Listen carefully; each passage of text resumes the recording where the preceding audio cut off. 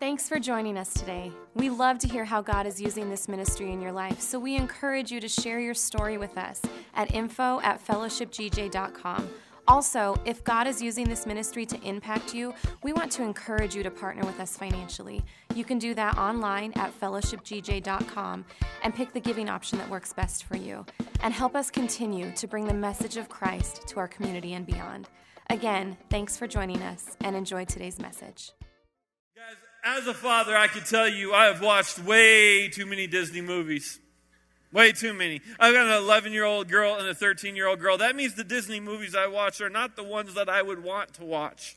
They're the Disney movies where there's always the Disney princess. And it's not like I've seen these movies once or twice. I've seen the Disney princess movies thousands of times. Dear God, I never want to see another Disney princess movie again in my life. But they're very common in my house. And if you've watched a Disney princess movie, you recognize that there's always a transition in the movie. There's always what you could call the Disney swirl, right?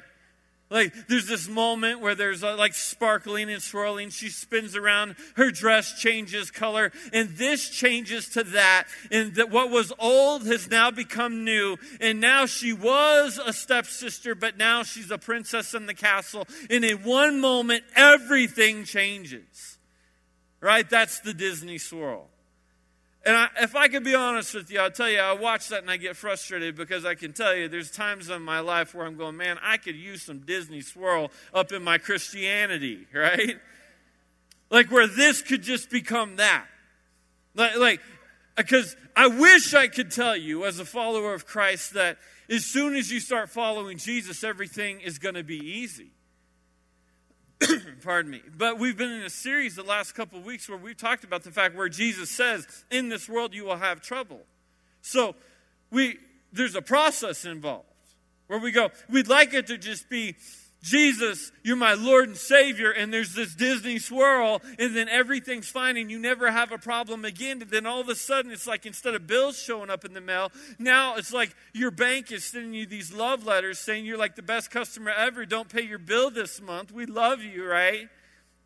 Or maybe you get pulled over, and the cop is saying, hey, you look good today. I just wanted to compliment you. I like the way you drive, right? No, you're getting a ticket, right? Because there's no such thing as Disney swirl. Thank you. I need some water here.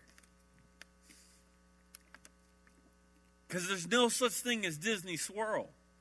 So what happens in life a lot of times, we can get discouraged because we hope for things. We hope for change. I want to see things change and change immediately, but because they don't change immediately, we can get discouraged a little bit and go, well, maybe this just isn't working. I find myself in a dark place. I find myself in the valley. I find myself in a place of hopelessness. And in fact, we titled this message today, Walking Through the Valley, because there are going to be times when you and I walk through dark places, where we walk through deep, dark valleys, where we don't understand why do I have to go so low right now? Why are things so difficult for me right now? But I want to encourage you today. It's good that you're here today because you might find yourself here in a valley today. And I want to speak to you and speak life into you today, that you're coming out of the valley. And you're going to make it through the valley. In fact, would you elbow the person next to you, give them a little nudge and say, you're going to make it through the valley. Oh, come on. Like, you got all y'all stoic, stiff people. It's like, good morning, Fellowship Church. Elbow the person next to you. Tell them, you're going to make it through the valley.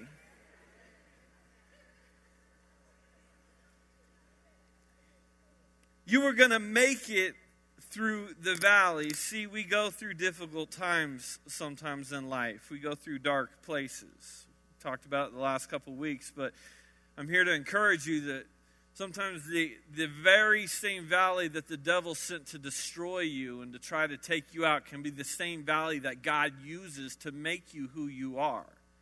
It's the same valley he takes you through to bring you to the next mountaintop. And the thing is, a lot of times when we get in a valley, we get scared. We go, it's dark. I don't know if I'm going to make it. But I'm here to encourage you today that if you just keep moving, if you just keep walking, if you just keep following Jesus, you're going to make it through the valley. You're going to come out of this hopelessness. You're going to come out of depression.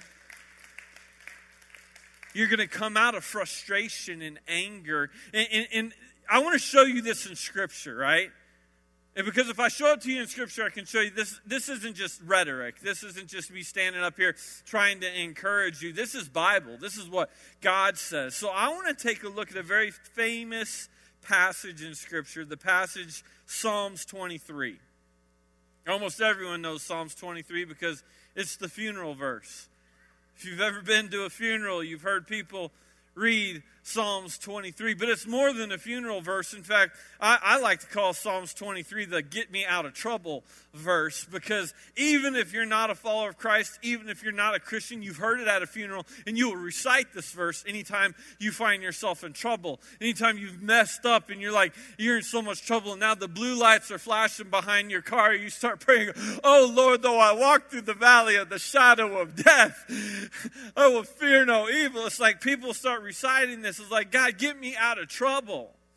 But I want to tell you, there's so much in this verse that where we see in the psalmist's relationship with God that can encourage you. If you're in a valley today, or if you've been in a valley, or if you're going into a valley, if you know someone who's in a valley, I want to encourage you today that you're going to make it through the valley. The Bible says this, Psalms 23, such a beautiful passage. The Lord is my shepherd, I shall not want. He makes me lie down in green pastures. He leads me beside quiet waters. He restores my soul. He guides me in paths of righteousness for his name's sake. Even though I walk through the valley of the shadow of death. Remember Coolio? Every time I hear, though I walk through the valley of the shadow of death, I take a look at my life and realize there's nothing, because I've been blasted and laughing so long that even my mama thinks that my mind... I'm sorry. I don't even know that song. I don't know where that came from. Don't be confused by my complexion. This boy can rap if I want to. You looking at me all judgmental, like you don't roll up your windows and blast your gangster rap on the way to church. What in the world was I even talking about? I don't... Start over on verse 4 here, okay? Even though I walk through the valley of the shadow of death, I will fear no evil, for you are with me. Your rod and your staff, they comfort me.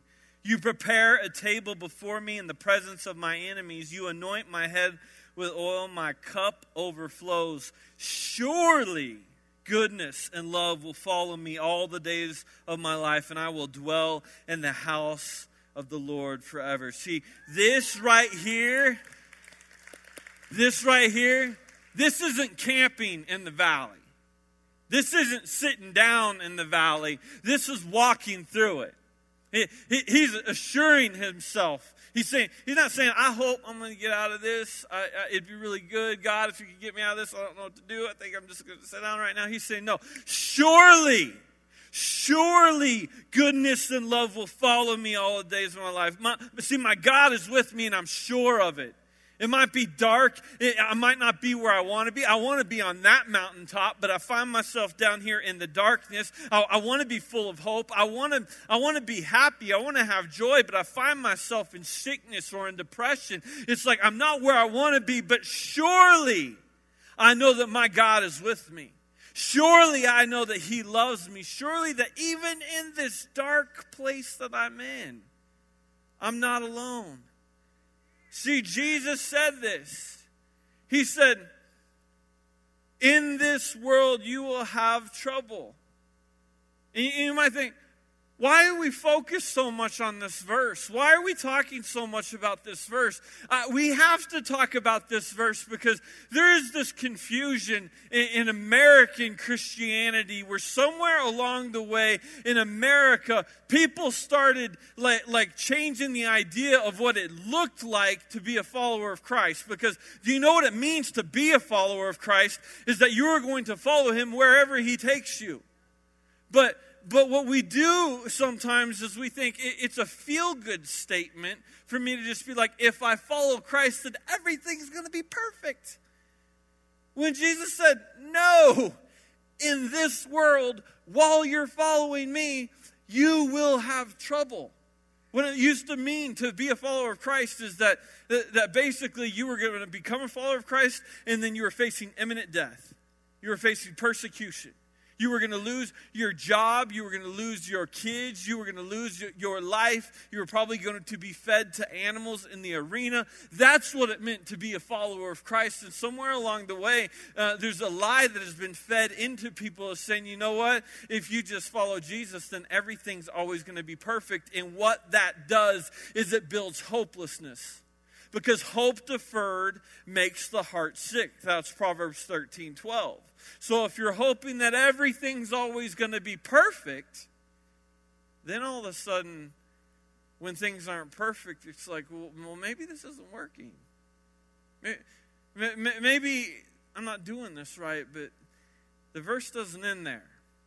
He said, in this world you will have trouble. And then he slams down the trump card. He slams it down. He says, but I have overcome the world. He doesn't say, but I've overcome your divorce, but I've overcome sickness, but I've overcome struggle, but I've overcome financial. He doesn't say that. He says, I'll slam it down. You name it, I've already overcome it. And guess what? Here's the good news is I'm with you. And this is what the psalmist is saying. The psalmist is saying, listen, I find myself in the valley right now.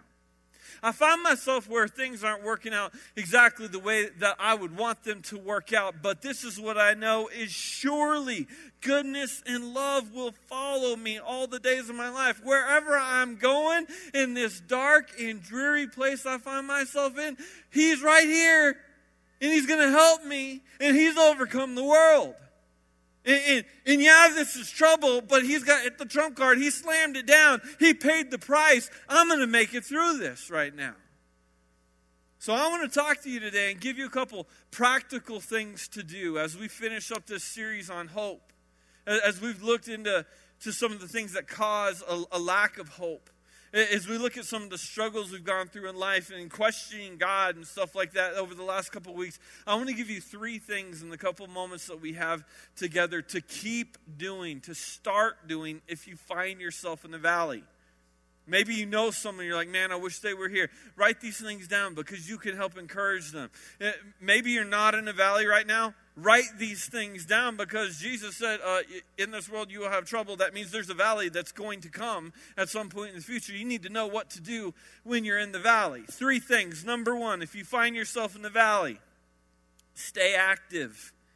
Stay active. If you keep giving to other people, you will keep moving forward. If you're in a valley, you got to stay active. See, when you're in the dark, the first thing you tend to want to do is to just sit down and say, like, well, you don't understand what's going on in my life. I just want to sit here in my misery. Have you ever been there where you just kind of want to sit in your misery a little bit? Like, don't call me, don't text me, don't give me some Christian cliche about like how good God is. I'm just angry and I just want to sit right here in my misery for a little bit. I wonder, have you ever been there? Because that's what the enemy tries to get you to do, is he tries to get you to stop in the valley, to stop in a place of hopelessness, to stop in a place of frustration and depression. But see, we see that Solomon gave us a piece of information. He figured out a principle. years and years and years ago, and he shared it with us. And this principle it's counterintuitive. It's exactly the opposite of what you and I would want to do. See, when I don't feel good, when things aren't going my way, I just want to sit down and have a pity party. But what Solomon said here in Proverbs 11:25, he said this. He gave us this principle.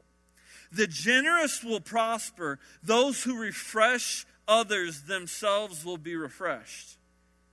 The generous will prosper, okay? Those who refresh others will themselves be refreshed. So he's saying, if you need refreshment, then what you got to do is you got to stop looking for other people to refresh you. You've got to go out and start refreshing other people. That's why this is a whole nother sermon altogether. But like when people say, oh, I'm just not getting fed at that church. All that tells me is that they haven't read Proverbs. They haven't read the Bible, because they're going, well, I'm not getting fed at that church means I'm not willing to feed other people. It means I'm not willing to be a refreshment. I'm not willing to give. I'm not willing to help. So what's happening is I'm not being refreshed because I am not being refreshing. That's what Solomon says here.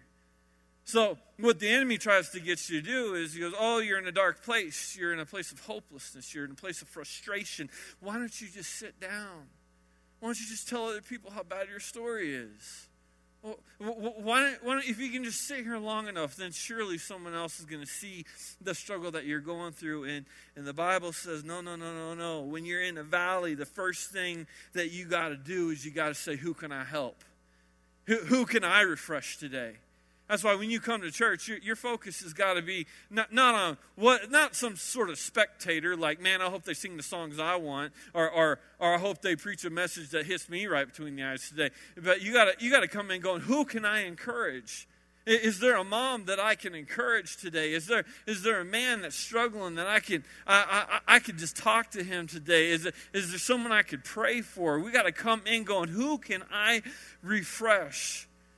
See, I think one of the best examples I've ever seen of this is a woman on our staff. I got her permission to share this story. But there was a woman on our staff that was going through a deep and a dark valley. And you know her. It's Pastor J.L. Dolan. And for years, many of you that know her story know that they struggled with infertility, that she wanted to have children. Her and Lavelle wanted to have children, and it just wasn't working out. And they were going to doctors, and they were doing everything they could. And I remember that there would be times when I'd be at the office, and I would see her, because we have big glass windows. I'd see her pull up to the office after a doctor's appointment, and she would be crying in her car, and she would wipe the tears away from her face, and she'd put a smile on her face, and she would come in, and she would begin refreshing other people. And she would begin pouring into other people. How are you today? Is there something I can pray for you about? Is it like, what's going on? I remember that there was a day that our staff was kind of standing around in the lobby, and a woman came in, and she was so very excited. And she goes, guys, I just got to tell you, I found out we're pregnant. We're going to have a baby. We're pregnant. And my eyes immediately shot to JL. Because I was thinking, I know that this is wonderful, beautiful news, but this has got to cut like a dagger to someone who wants this so bad. And what I witnessed in her that was so impressive is that instead of there being any sort of awkwardness, instead of there being any sort of strain, JL went straight to this woman and grabbed her and hugged her and said, you are going to be such an amazing mom. You're awesome. You're going to be so good at this. Let's pray that this child is healthy. This is going to be so amazing. And what she decided to do is, instead of sitting down in the middle of her valley, she said, no, I'm going to stay active. I'm going to keep moving. I'm gonna refresh others. And later on, we didn't realize that it was even coming, but her refreshment was coming, because now the woman's got like 18 kids or something. I've lost count. Everywhere you look, there's more kids, and they're Dolan kids, and they're running around. But what did she do? She found herself in the valley, and she decided, just like this verse in Proverbs says, she was going to stay active. So in the valley, number one, stay active. In the valley, number two, stay connected. Stay connected. Your relationships will make you or they will break you when you find yourself in the valley. The Bible says this, 2 people are better than one, for they can each help each other succeed. If one falls, the other can reach out and help. But if someone falls and is alone, is in real trouble. Likewise, 2 people lying close together, as long as they're married, could keep each other warm. But how can one be warm alone? A person standing alone can be attacked and defeated, but two standing back to back can conquer. Three are even better, and a triple braided cord is not easily broken. I love this because today you might not have it, but I can show you that your friends can help hold you up through the most difficult times. See, the Bible says that everyone's going to need someone. He shows us that we need someone like the song to lean on. That we're going to have times in life where we lean into God every day, but we also need some people with skin on who can encourage us and who can help us in different times. And the Bible makes it clear there's going to be times when you're going to struggle and you're going to fall and you need someone. Like just Apollo needed Rocky, Maverick needed Goose, We need people. And you've heard the saying, show me your 5 closest friends and I'll show you where you're going to be in 5 years. And I think it's something that's easy to just kind of dust off and say, I don't know if that's true. But I wonder, if you look at your 5 closest friends, is that who you want to be in 5 years? And this is why. Stuff rubs off. The Bible tells us that stuff rubs off on one another. That what we have, the attributes we have one another, rubs off on each other. That we sharpen each other. It's very important that we understand this. Stuff rubs off. There are 2 things in this life that I hate the most. 2 things. Glitter and spiders. Okay? I had a dream about a spider covered in glitter. I woke up, almost ran through the wall. It was horrible, right? But I have children, and my children are girls, so what's that mean? It means I grew up with glitter all over the place. And there is a rule in my house, no glitter in Dad's truck ever, period. That's no. But it's my dance costume. Then walk, okay? You're not getting into my truck with that glitter. I hate glitter. And I remember very clearly, I went to a lunch with bankers a while back. I was dressed up very nice. I sat down with some bankers, and we were talking about some business stuff going on. And they're kind of looking at me weird. And he's like, what is on your tie? And I look down, and I am sparkling from head to toe. They're like, oh, they got in my truck with glitter. I can't believe it. And I said, guys, I have 2 little girls. Here's a picture of them. They're like, good. Thank God that's why you have glitter on you. I don't know what else they were thinking, but still, the point of this is things rub off. Things rub off. Good stuff rubs off. Bad stuff rubs off. The people that are around you will make you or break you when you find yourself in a valley. If you are around people who are positive and uplifting and saying, you know what, I got some stick-to-itiveness. We're going to make it through this. We're going to be faithful. We're going to go. That can rub off on you, and you can start to get up and go, you know what, I'm going to make it. I'm going to get up. We're going to push through. It's going to be difficult, but we got this. The scary thing about it on the opposite side is you got to look at your friends. Because if you got a Eeyore type, I don't know, things just never seem to work out. That's the temptation that the enemy gives you to go, sit down. Take a seat right here in the valley. The whole thing, God is trying to get you from a mountaintop to another mountaintop. And there's low points where we learn things and we trust Him and our faith grows in the dark. There are low points that we walk through in the valleys, and He's trying to get us to move forward, but the enemy keeps setting up these things, these temptations, these roadblocks. Just stop here. Just take a seat here. Just hang out with this group of people here. Just stop being active. And I want to tell you, if you find yourself in the valley, number 1, stay active. Number 2, stay connected. And then number 3, stay focused. Well, stay focused on what? Stay focused on the goodness of God. Refuse to take your eyes off of the promises of God. If He's leading you to a new place, stay focused on where He's leading you. Keep your eyes on Him. Because I'll tell you, the world is going to continue to give you things to stay focused on. And it is a temptation to turn on the news every day and go, well, there's this political problem, and there's this going on in Syria, and there's this going on in the South, and all of these different things. You could focus on this problem, you could focus on economy, you could focus on real estate, you could focus on finances. There's all these different things to focus on. But you need to hear me. As a follower of Christ, you have the right to refuse to focus on the things of the world and instead to set your focus very clearly on things above. You have the right to say, I don't care what you have to say. I don't care what the world's putting me. I'm going to focus on Jesus and stay focused on what he did. The Bible says, Hebrews 11:1. This is a Message paraphrase. I love it. Do you see what this means? All these pioneers who blazed the way, all these veterans cheering us on, it means we'd better get on with it. Strip down, start running, never quit.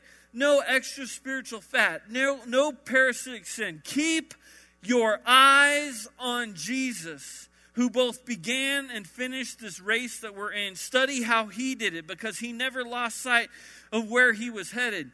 That exhilarating finish in and with God. He could put up with anything along the way. Cross, shame, whatever. And now he's there in the place of honor, right alongside God, where you find yourself, when you find yourself flagging your faith, go over the stories again. Item by item, that long litany of hostility he plowed through, that will shoot adrenaline into your souls. Wow. Wow. Like, apparently, just by reading and going over what God went through, what Jesus himself pushed through, and how he kept his eyes on the finish line, he kept moving forward. Apparently, the Bible says that will shoot adrenaline into your souls. I wonder, what are you focusing on? Are you focusing on Facebook? Are you focusing on the news? Or are you focusing on where God is trying to take you? There's a story that I've shared over and over and over again. I love the story because I preach it to myself on a weekly basis. I keep a telescope in my office. And anytime a kid comes to my office, they run over and grab the telescope. Does this thing work? It doesn't even work. It's just there. But I keep the telescope in my office to remind me of something. And it reminds me, where am I fixing my focus? Because if I take the telescope and I point it out towards something, whatever I'm looking at now is clear and looks huge. But the telescope also has the opposite effect. That if I were to turn it around and point the focus towards myself, then when I look outward, everything else seems incredibly small and insignificant. And the focus makes me look huge. So when it comes to your faith, when it comes to your walk with God, we can find ourselves in the valley, and we could turn the telescope around and focus on ourselves and go, look how big my problems are. And then we look through it and go, well, God seems so far away and so small. But the Bible says if we set our focus on Jesus, if we remember what he did, if we flip it around, then we go, oh yeah, I see clearly now. You are huge, and these little tiny problems I'm dealing with are just for a season. They're just for a moment. I've just got to keep moving through this valley that I'm in. Would you stand with me? If you find yourself in the valley, it causes us to ask the question. Are you staying active? Are you staying connected? And are you staying focused? God, I pray right now that your Holy Spirit would come into this room and would give us the conviction of what it is right now you want to speak to us, what you want us to do. Maybe for some of us, we need to stay active. We need to get up and start serving people and refreshing other people. Maybe for some of us in this room, we need to get connected. We've never been in a small group, or it's failed when we have, so we've quit. And God, I pray that you give us the courage to get in a small group, get in a class, start serving somewhere, but to connect with other believers. And then I pray, God, that you would always help us to stay focused on you. That, God, we are not the star of the show. You are the star of the show. So, God, help us remember that, to remember it's all about you. So, God, I pray right now for a room full of people who, some of us have been going through some struggles, some of us have been going through some dark places, that you would help us as we reach out towards you. You would help lead us to the next mountaintop. So, God, don't let us sit down, but keep whispering to us, keep calling to us. God, if we need it, keep shouting to us to stay active, stay connected, and stay focused. And it's in Jesus Christ's name we pray. And everybody said, Amen. Thanks for listening to this week's message at Fellowship Church. If you have not made Jesus Christ your Lord and Savior, I want to give you the opportunity to do that right now. The Bible says in the book of Romans, if you declare with your mouth Jesus is Lord and believe in your heart that God raised him from the dead, you will be saved. You can do that right now. I just want to encourage you to pray this prayer with me. Dear Jesus, I'm a sinner and I need forgiveness. Please forgive me of my sins. I believe that you are Lord, that you died on the cross for my sins, and that you rose again. And God, I thank you for that. I ask you now to be my Savior, to guide my life, and to give me a home forever in heaven. And God, I ask you this, in your precious Son, Jesus Christ's name, amen. If you just prayed this prayer for the first time, or if you need prayer, we would love to hear from you. You can contact us at 970-245-PRAY or at prayer@fellowshipgj.com. Thanks again. We hope to see you next week.